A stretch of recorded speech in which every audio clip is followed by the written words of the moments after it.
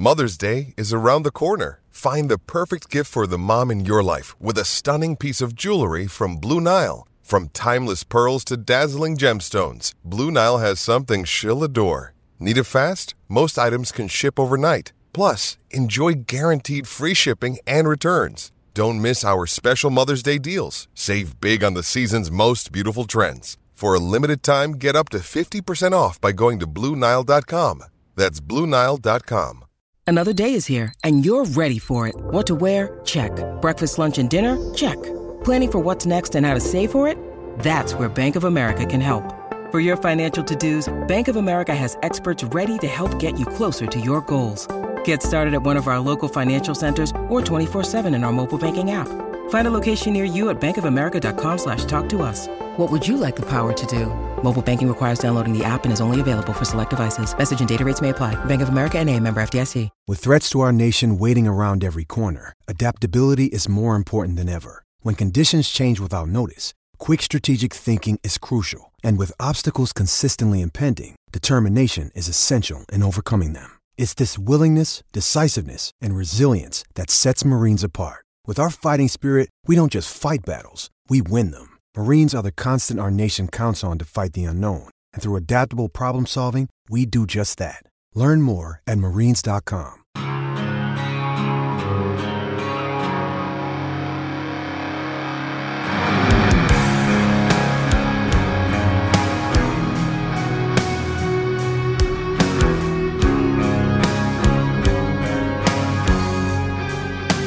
Good morning, everybody. My name is Sky.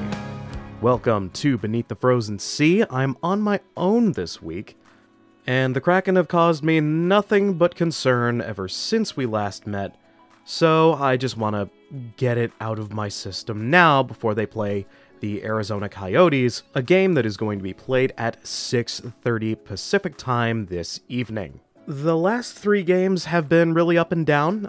They just barely squeaked out against Tampa. They pretty convincingly beat Nashville, which gave me the impression that their most recent game against the Flames was going to be largely more of the same. It super wasn't! The Flames game was an utter disaster. Oh my god, what a complete shit show that was, from beginning to end. And it actually started pretty well. In fact, I would say that it was a pretty typical first period for the Kraken. Started out, they got the first goal, Ollie Bjorkstrand, and then Eli Tolvanen later in the period. The Calgary Flames got their goal, which, good for them. I have no idea what a Pospisil is supposed to be, but I'm glad that it is making money out there in the prairie. After that, complete breakdown. Well, I'll give the Flames some credit. The Kraken were taking tons of dumb penalties, especially in the second period, an area of concern, as we have discussed on this program before.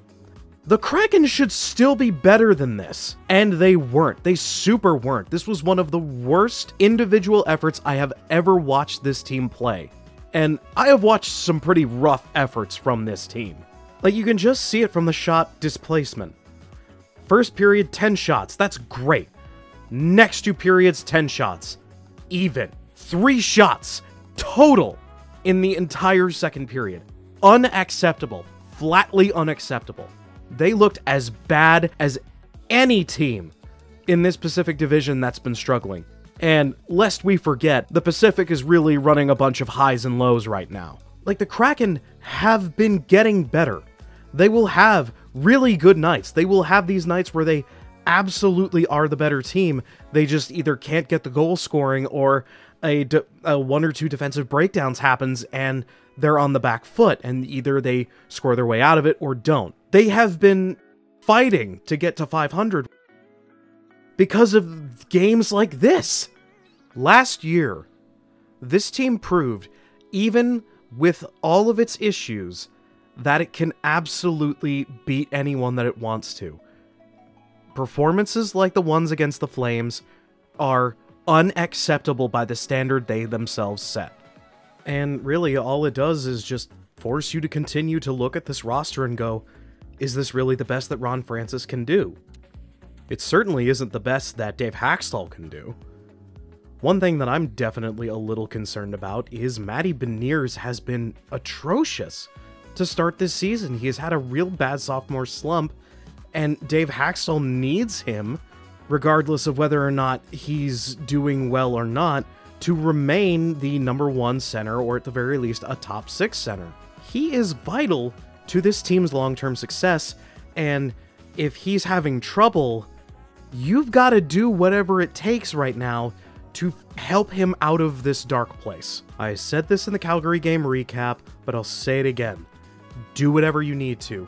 Rejigger his line. Sit him if you have to. Make him play less minutes. Drop him down a line. Do whatever it takes for him to get his confidence back up, because this is not good for the team long term. Of course, there were other things that happened in that Calgary game beyond an absolutely unacceptable third period loss.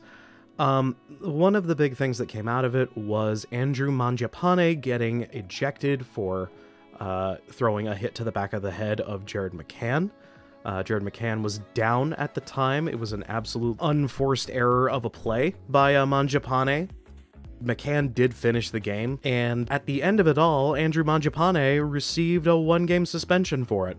Now, personally speaking, I feel like this was at the very least worth maybe a 2 or 3 game suspension, especially given that Jared McCann was down. There was absolutely no reason to do this. And frankly, it's just a dangerous play. It's just an extremely dangerous play. But even more annoyingly, this breaks precedent from what the NHL Department of Player Safety has otherwise been willing to give out. Throughout this early part of the season, they've been much better about giving 3, 4, 5 game suspensions regarding these kinds of dangerous hits, and it really looks like they're actually cracking down on this stuff. And so it's really strange to see a guy who could have done a million other things other than, hit Jared McCann in the back of the head with his stick get off so easy. It just boggles my mind, and if you wonder why longtime NHL fans have such a mercurial, angry relationship with the Department of Player Safety, here you go. If we can't trust these guys to know how to properly enforce the rulebook, it just feels like we're kind of spitting into the wind here. I'm not sure it would have helped the Kraken any, but it would have been nice to know that some justice would have been given, Anyway, let's move on to tonight's game. It's going to be in Mullet Arena in Tempe, Arizona. This is also the place where the Arizona Sun Devils college hockey team plays during the school year. As much as we make fun of the Arizona Coyotes for being, themselves, historically they haven't been run very well, and the teams that they have fielded are often fairly mid. But this year they're not completely bad. They are just extremely uneven, especially on defense.